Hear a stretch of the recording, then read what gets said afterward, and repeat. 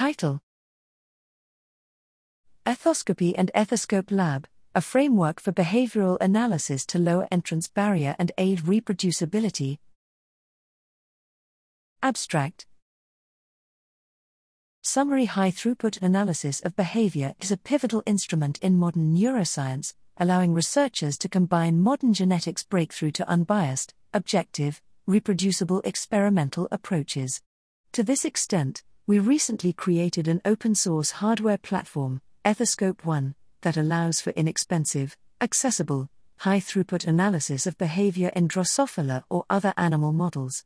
Here we equip ethoscopes with a Python framework for data analysis, Ethoscopy, designed to be a user-friendly yet powerful platform, meeting the requirements of researchers with limited coding expertise as well as experienced data scientists.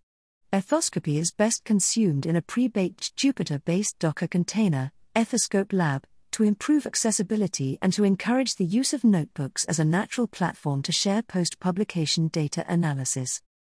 Availability and implementation: Ethoscopy is a Python package available on GitHub and Pi. Ethoscope-lab is a Docker container available on Docker Hub. A landing page aggregating all the code and documentation is available at https://lab.gillis.ro/ethoscopy.